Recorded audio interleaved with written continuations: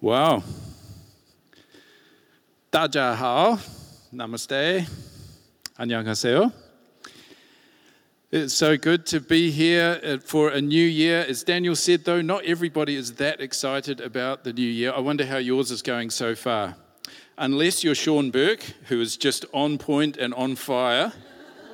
I've talked to a lot of other people who are like, a little bit hesitant about the year. It's really hard to get back into the office, everything like that. Special call out for you, Sean. New Year's resolutions. Don't put up your hand unless you really want to. How many people like to make New Year's resolutions? I don't, because, don't want to fail. I read someone did a survey that said most people fail their New Year's resolutions by the second Friday of the year, which was the 12th. So if you've made New Year's resolutions and you haven't failed, you're a winner. You're right at the top there.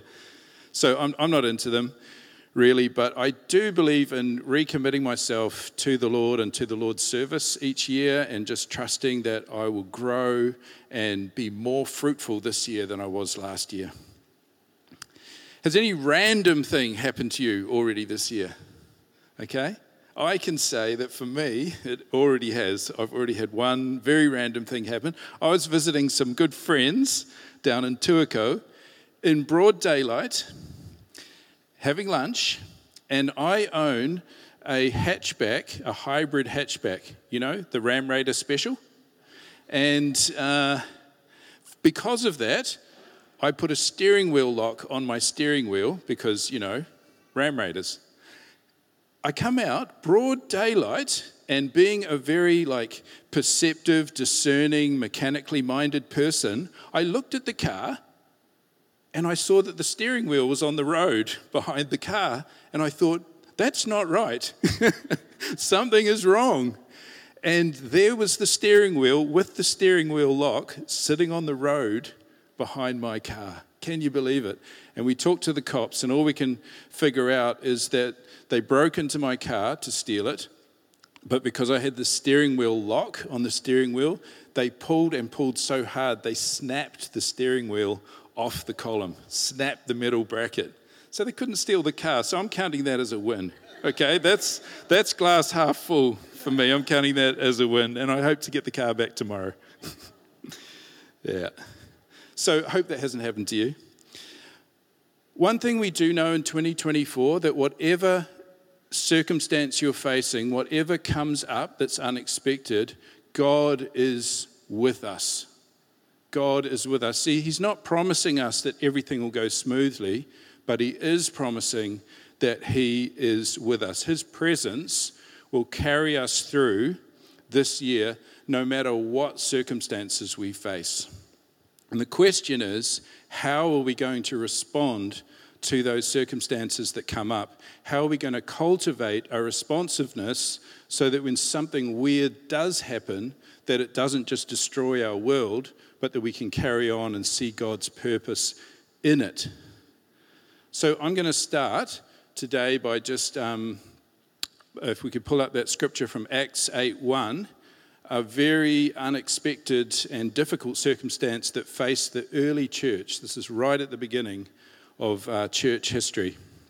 And it says that day, a severe persecution began against the church in Jerusalem, and all except the apostles were scattered throughout the countryside of Judea and Samaria. Now that day refers to the day that Stephen, who was one of the first of the 7 deacons of the Jerusalem church, was stoned to death for his testimony of Jesus. So that's something pretty tough, right? And as a result of that, this huge persecution broke out, and almost all of the church was scattered and driven out of Jerusalem.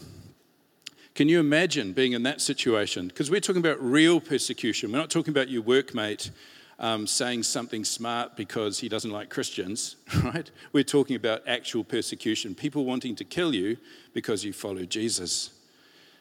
How many think that the disciples were happy about this situation?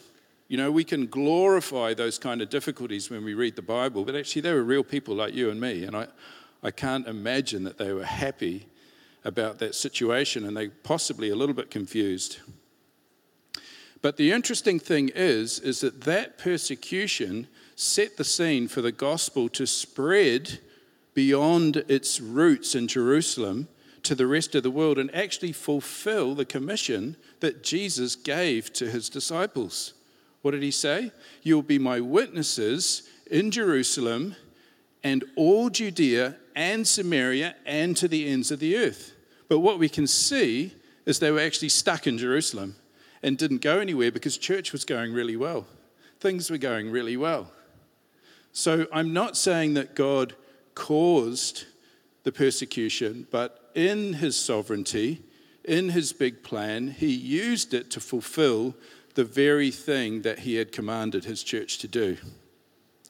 And so this morning, we're going to be talking about, we're going to be looking at the story of Philip and the Ethiopian eunuch in Acts 8, which is a really cool story, but I don't hear many people talk about it much, but we're going to have a little look at that this morning. And the title of my message is Positioned to Respond. And we're just going to see how these two characters in the story were positioned to respond and how that might affect our response. So Acts 26 to 28. I've got quite a lot of scripture going up today. I'm not going to read all of it, but it will be there for you to see. But I'll read this first part.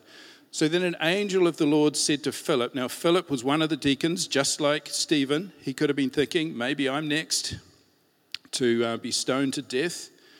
But he was a person who was full of the Spirit, and their job was distributing the food to the poor in the Jerusalem church. But now he's out of Jerusalem. And the angel of the Lord says to him, get up and go toward the south to the road that goes down from Jerusalem to Gaza. This is a wilderness road. So he got up and he went down, and now there was an Ethiopian eunuch, a court official of the Kandake, the queen of the Ethiopians. Candace, we usually say now, but she was the queen of the Ethiopians, just like Pharaoh was like the king of the Egyptians. And he was in charge of the entire treasury and had come to Jerusalem to worship. This is a very unusual thing, this African, this Ethiopian coming to Jerusalem to worship the Jewish God. That's a strange thing right there. And he was returning home, seated in his chariot, reading the prophet Isaiah. So he's reading the Jewish scriptures, what we call the Old Testament today, from the prophet Isaiah. And the first thing I want to say is that God's guidance in your life always has a purpose, even if it's not immediately obvious to you what that purpose is. So Philip is already out of Jerusalem, but he doesn't know where he's going and what to do, but the angel of the Lord says, go down to this road towards Gaza. And he's probably thinking, why? It's a wilderness road. There's nothing there. But his response is not, God, please, I have to have understanding before I obey. First I will obey, then the understanding will come. And he gets down there, and the Lord leads him to this figure who is on a chariot. He's a diplomat. He's a wealthy person. He's got guards. And probably Philip is thinking, oh, this is the purpose that God has sent me for. Now, the eunuch had gone to Jerusalem to worship. God was drawing this man, and yet if Philip had just randomly seen him, he would probably think, oh, he's a Gentile. He's a non-Israelite. He's someone far from God. And yet God was actually drawing this man to worship of himself. And I was just thinking, preparing this, how many people do we see, even people who appear to be against God or against us as Christians, we don't know what God's doing in their hearts. We don't know how God might be drawing them, and their behavior, there might be a manifestation of them even like just resisting the voice of God, but they're just on the edge of obeying. We don't know what's going on. Now, this eunuch, when he got to Jerusalem to worship, and he may not have known this until he got there, but he would have not been allowed to have full access to the temple. And the reason is because he's a eunuch. And I hope most people know what a eunuch is. You can look up Deuteronomy 23:1. I'm not going to put it on the screen here today. That's a part of the Bible that I'm not going to share with you. But it talks about the mutilation that people experience that block them out of the inner courts of the temple. So chances are the eunuch was disappointed that because of his physical state and the fact that he was the wrong ethnicity, he was not allowed right in. So we don't know if that was a good or bad experience for him, but my guess is he was a little disappointed. He's heading home, but at the same time, he's still curious, and he's reading a scroll. The fact that he had the scroll is amazing enough, and he's reading it. So let's go to the next part. So the Spirit now says to Philip, go to this chariot and join it. And Philip runs up, hears him reading the prophet Isaiah, and he says, do you understand what you're reading? And the eunuch replies, how can I unless someone guides me? And he invited Philip to get in and sit beside him. Now the passage of scripture that he was reading was like this. Like a sheep he was led to the slaughter, and like a lamb silent before its shearer, so he does not open his mouth. In his humiliation, justice was denied him. Who can describe his generation? For his life is taken away from the earth. So the Spirit is leading Philip now. First it was the angel of the Lord. Now it's the Spirit, the Holy Spirit. God may be directing you differently this year to what he's directed you before. Your guidance, your hearing of God's voice might come from a different place this year. The eunuch, he's reading from Isaiah 53, 7-8, which just happens to be a passage 800 years before the time of Jesus, talking about the servant of the Lord who later came to be identified with the promised Messiah, the promised Savior, who is identified in Jesus, but he doesn't understand it. And he reads this passage, and I just want to highlight two words from those verses we saw. And the first one is humiliation. So he was a wealthy man in charge of the treasury, but he was a man who knew humiliation because he was a eunuch. Everybody knew what had happened to him. And the vast majority of eunuchs, this is not something they chose for themselves, this kind of castration. This was something that was forced upon them. And there was a benefit and a privilege that came from it, but everybody knew what had happened, and they had to carry this humiliation with them wherever they went. The second word is generation. Who can speak of his generation? And that word, Genea, generation, that's the right way to translate it. But some scholars believe that in this context and some other contexts, descendants is a more appropriate translation. Who can speak of his descendants? If you're reading the NIV, it will say descendants. And the eunuch may be identified with this because eunuchs don't have descendants, right? And who is this, he's saying, that is being spoken about? And we know that Jesus was put to death. He did not have any physical descendants himself. So that's a real setup for the eunuch there. Excuse me. Just getting with it, because I don't want to do the full 2-hour thing, right? So God speaks to his people in unique ways. And this passage was tailored just for the eunuch, and he just happened to get to that point in the scroll when the Spirit led Philip to intersect with him on the road to Gaza. The first time I heard God's voice was in a New Age meeting in Hamilton, about an hour and a half from here. And Alison, my wife, was not my wife then, we were in this meeting, we were young, and we were listening to all these presentations on this weird New Age stuff. And this guy stood up and he was speaking about pyramids. Okay, I'm sorry, this is where my head was at the time, okay? And so he's talking about the benefits of meditating under pyramid structures, and he's talking about growing vegetables under pyramid structures and all this kind of weird stuff. And I'm thinking, wow, this is really interesting.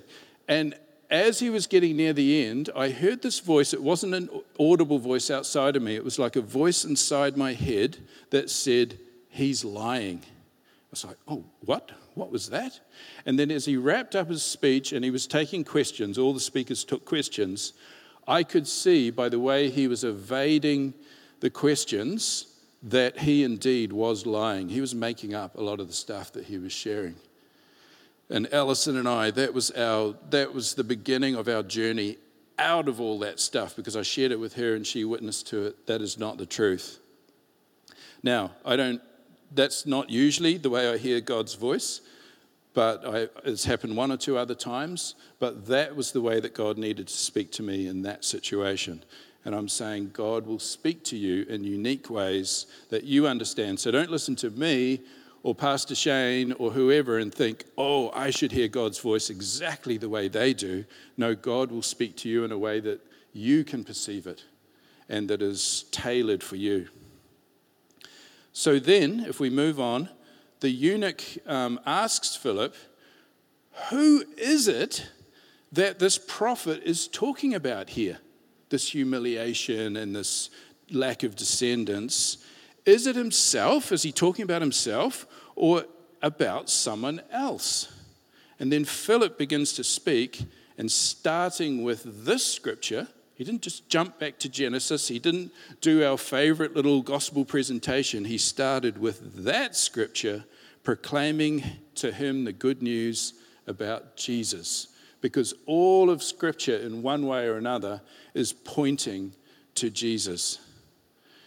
And the Ethiopian learns that Jesus' life was cut off, but that Jesus was raised from the dead. And if you read the book of Acts, that is the consistent message of every gospel presentation in Acts, that God raised Jesus from the dead and broke the power of death over humanity. And then they're going along the road and they see some water, and I love the eunuch's response here, because we're talking about responses, and he's like, you talked to me about baptism, there's some water, why shouldn't I be baptized right now? Isn't that cool? We saw 8 baptisms in December, wasn't it? Wasn't that cool? Maybe you're sitting here today and baptism is something that you haven't done yet, and that's going to be part of your response to the Lord in the beginning of 2024. So just fill out a Connect card and we'll be happy to help you with that.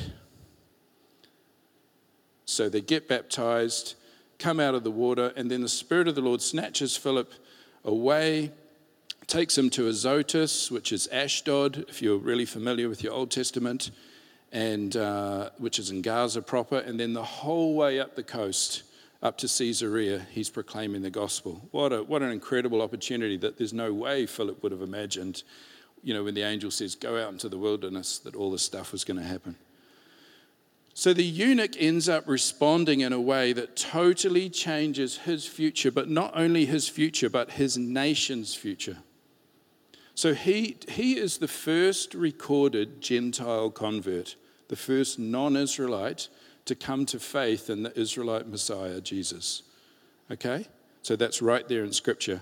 But the historian Eusebius, who lived in about 300 AD, and the Ethiopian church tradition tells us that this man was the first one to proclaim the good news in Ethiopia. And he quoted Psalm 68:31, which says, nobles shall come from Egypt. Cush shall hasten to stretch out her hands to God. And Cush in the scriptures refers to that area below Egypt, which is now Sudan and Ethiopia. So that decision that man made that day, that response, led to the church being established and is still in existence today, 2,000 years later, in the nation of Ethiopia. The story also demonstrates that the kingdom of God is not closed to anyone based on ethnicity or any physical attributes. So if you're sitting here today thinking, well, this is all very fine for you and Western people, Kiwi people, whatever, to believe in the gospel. This story tells us that the kingdom of God, the reign of God, is for every person, even those like this man who had suffered a mutilation to his body that the Old Testament law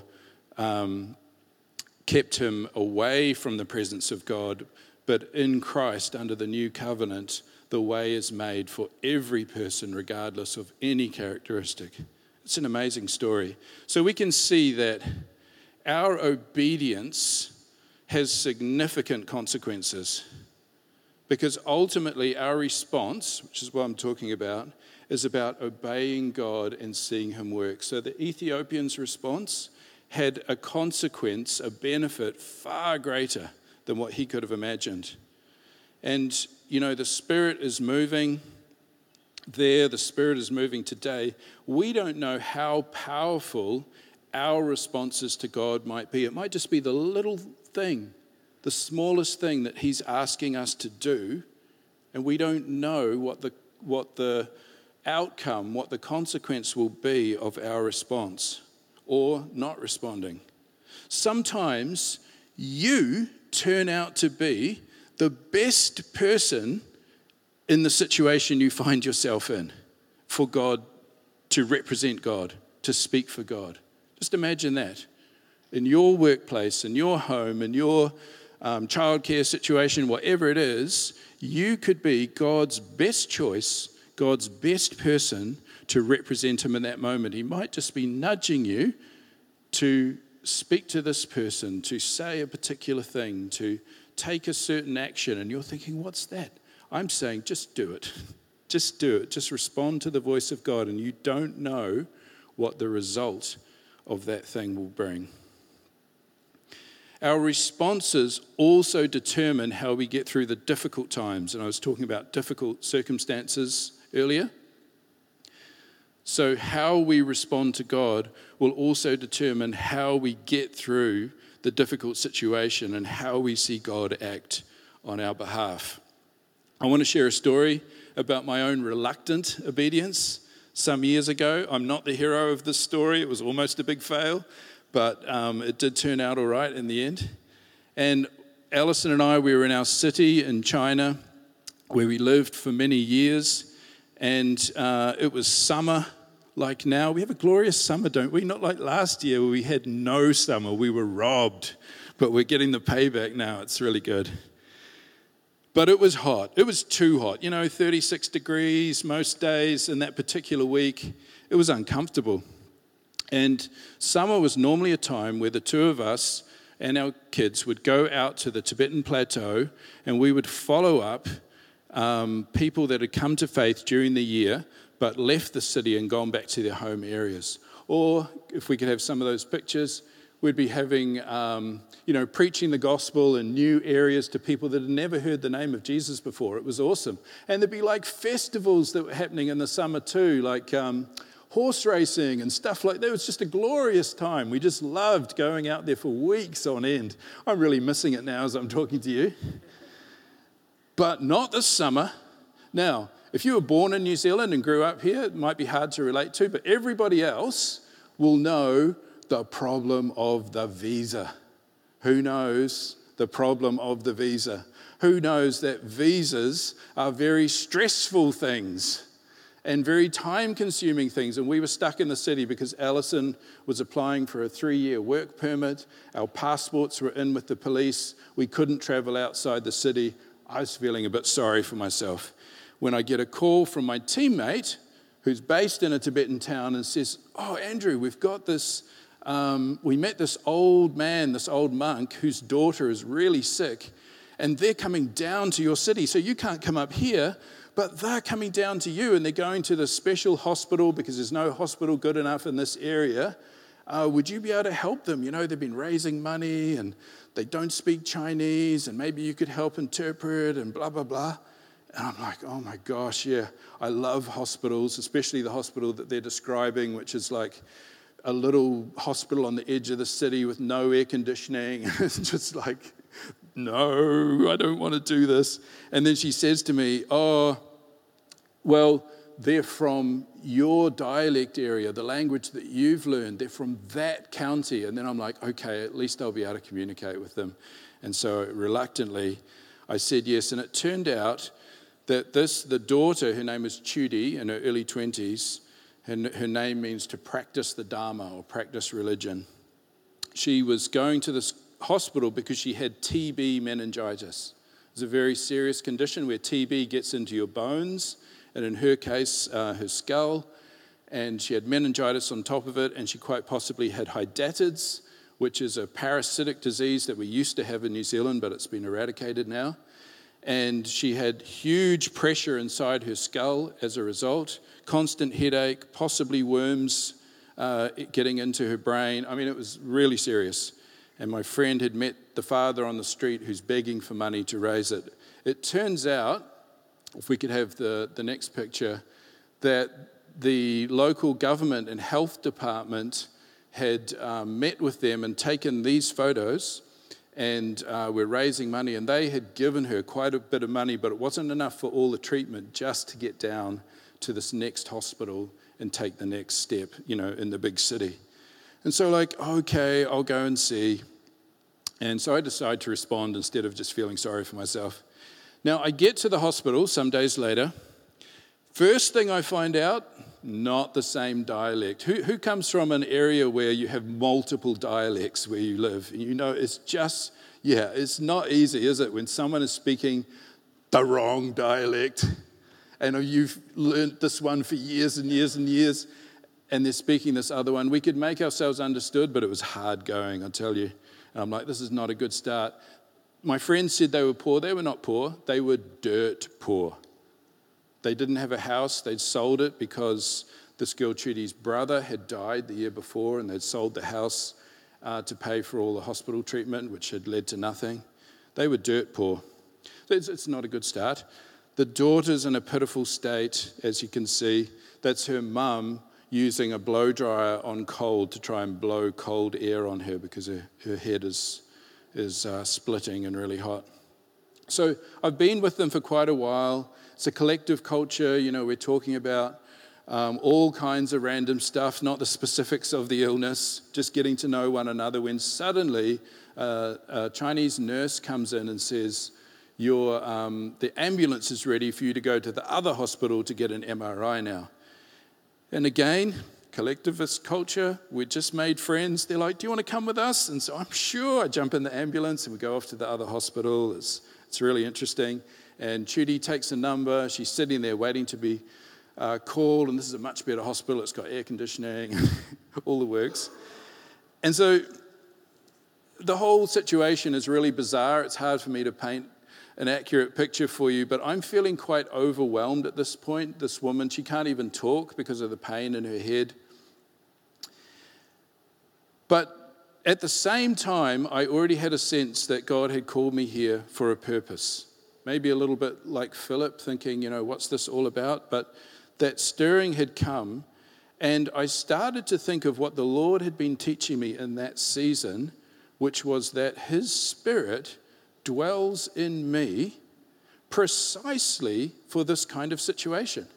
And I'm not just talking about me, I'm talking about every one of us who's put their faith in Jesus. God's Spirit dwells in you so that you can face whatever situation comes your way. It might not look like this, it might be something completely different. But so what I did is I started to talk to the Father, because we hadn't talked about faith. And they're all Buddhists. And I started to talk to him and started sharing some testimonies of healings that we had seen in his home county area, but home county area that spoke the right dialect, not their really remote village where I can hardly understand this guy. And that after praying in the name of the Savior, Jesus Christ, and Jesus is the Savior of all peoples, not just foreigners, that God had showed His compassion towards the sick and healed them. And he was fascinated hearing about these stories. And compassion is a virtue that is highly valued by Buddhist people. And so I asked permission to pray for Trudy. And he was obviously the head of that household, and Judy herself could not really speak coherently. He agreed. And so I pray this proclamation prayer over her, and, preaching a little bit in the prayer, as you do when people haven't heard of Jesus before. And just as I'm ending the prayer, wrapping it up, it wasn't long, her name is called to get the MRI, and the brother helps her into a wheelchair, wheels her off. And I'm thinking, that was really interesting. I didn't feel a thing. What happened there, About 15 minutes later, whenever it was, she comes back in the wheelchair and they help her onto the bench seats. I'm like, okay. After 5 minutes, she stands up on her own and says, I don't feel any pain. And the brother and the father are freaking out, and they run and grab her so she doesn't fall over. But then she's like, I don't feel any pain. And eventually they let her go, and she starts just walking around the room, just looking at all the things in this new hospital. I don't know if she's ever been to the city before. And I'm freaking out by then. I'm like, what's happened? What's happening? And she's just got this big grin on her face. She's walking on her own and she's speaking. Something's happened. Bang. The ambulance is ready again to take everyone back to the other hospital. Hours have passed by this stage. I've been with them for half a day. And I'm like, I need to get home. It's, dinner time, all this kind of thing. I'll see you tomorrow. So I go back home. I say to Alison, I think something really happened today when I prayed for this girl. I felt nothing, but something really weird happened. I go back the next day. You have the next picture? She's kneeling on the bed, shoveling food into her mouth like she hasn't eaten for a month, because she hasn't eaten for a month, just been drinking. Big grin on her face. That's a brother and a sister. His sister had come down overnight to, look after her in the hospital. And they're all staring at me. It's really weird, really weird. And then other Tibetans from other wards come into the room, and then they shut the door to keep the Chinese nurses out. And I realized they want me to pray for everybody. It was so weird, like I'm the guru figure or something like that. And I'm like, oh no, I'm not wearing that. But I get down to their level. And then as it turned out, we do have a really nice Holy Spirit time, and I get to pray for a lot of people. I could say a lot more, but just want to say that not by any power that I had of my own, but just a simple response to the Lord. This lady's life was completely turned around, and she, a very simple country girl, put a simple trust in Jesus because the Lord literally saved her life that day. I talked to the doctors. They don't speak any Chinese. I had to translate for them in my limited Chinese, and they couldn't explain why she suddenly went from misery to looking really good, but they wanted to finish her course of treatment, do more tests in a couple of weeks. She was still there for another 2 or 3 weeks. They were still raising money to pay for all the costs, but they knew, the father knew, the brother knew, the sister knew, she knew that God had absolutely saved her life that day. And it was something that I was totally unprepared for. What have I been talking about today? About being positioned to respond to the unexpected opportunities that I believe God will be bringing to all of us this year. Maybe it doesn't look anything like that, the one I just described. Maybe it does. But it's a new year with new opportunities and possibilities in God. You see, God's guidance always has a purpose in your life, even if you don't perceive what that purpose is immediately. Whatever circumstance you find yourself in, ask God, what are you trying to do in this situation? God speaks to people in unique ways, like the Ethiopian. He's reading some random verse in the middle of the Old Testament, and that's the perfect verse for Philip to be able to share the good news of Jesus with him. And finally, our obedience has significant consequences, just as it did for Philip, just as it did for the eunuch, the Ethiopian eunuch, just as it does for each one of us, including reluctant me.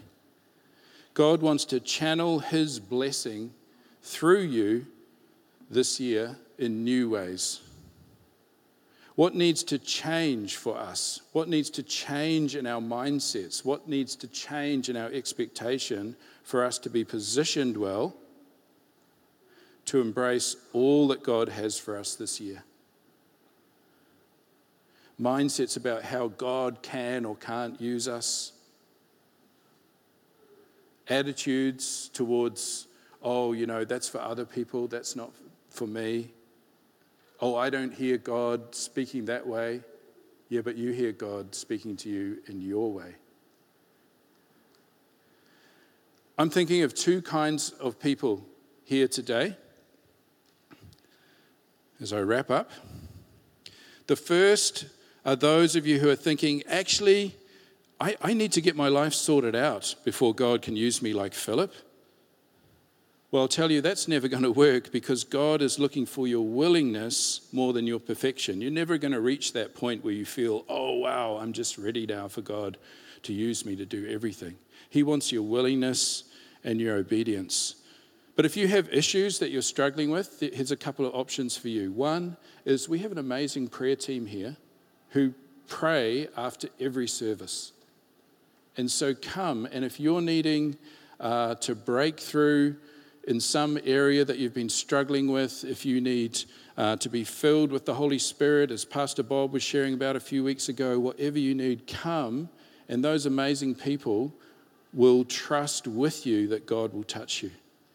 The other thing that you can do is take advantage of our counselling hub. If you're stuck where you're at and you know that you need help on a bit of an ongoing basis to get to the next step, fill out the Connect card and just ask, hey, can I get linked up with the counselling hub, all confidentially? That could be the step for you. The kind of person that I'm thinking about today is the one who's sitting here and thinking, I don't even know that Jesus that you're talking about, Andrew. He's someone I'd like to know, but I don't know him. Or maybe you have known him or grown up hearing about him, but right now you feel really far from God. You feel disconnected from God. And it's hard to relate to that story, but you'd really want to know him.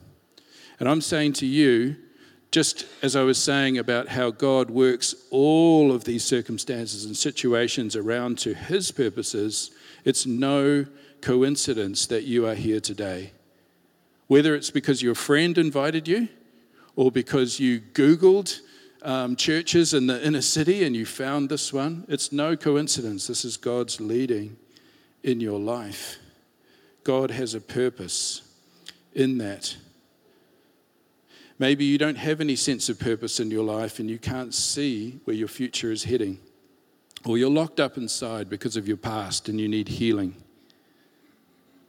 You see, we all have wounds, and some of those are because of sin and all of the brokenness in the world that's caused by our own sin and other people's. But because of God's goodness and his grace, he sent his only Son into the world to show us what God is really like and also to die on a cross for all of that human sin that causes so much damage. And he took sin and death on himself on that cross and destroyed its power so that all who believed in him could be set free. And all the laws and curses and demands and expectations that stood against us could be brought to nothing. Forgiveness for our past and hope for our future. Jesus' resurrection from the dead made it possible for us to have new life, a new life now, and life in God's presence forever. If that's you, or if you feel far from God, I want to offer you the opportunity today to receive Jesus as your Lord and Savior and to have his Spirit come to empower you.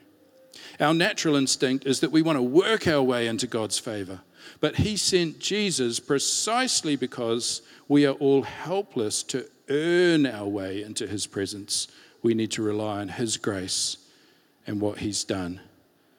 All we have to do now is to believe that this is what Jesus did and to put our faith in him and to follow him. I'm going to pray out loud. I just ask everybody to bow their heads and close their eyes. I'm going to pray out loud. All you have to do, if that's you, is to follow in your heart. Follow this prayer in your heart. Dear Jesus, thank you for your love. Thank you for your grace. I know that I'm a sinner. I know that you died for me on the cross. Today I want to turn away from my old life and turn to you. I choose from today to follow you and live for you. Please come into my life as I receive you as my Lord and my Savior. Reveal your plan for me and transform me into the person that you've designed me to be, that you've purposed me to be. And I pray this all in Jesus' name. Amen.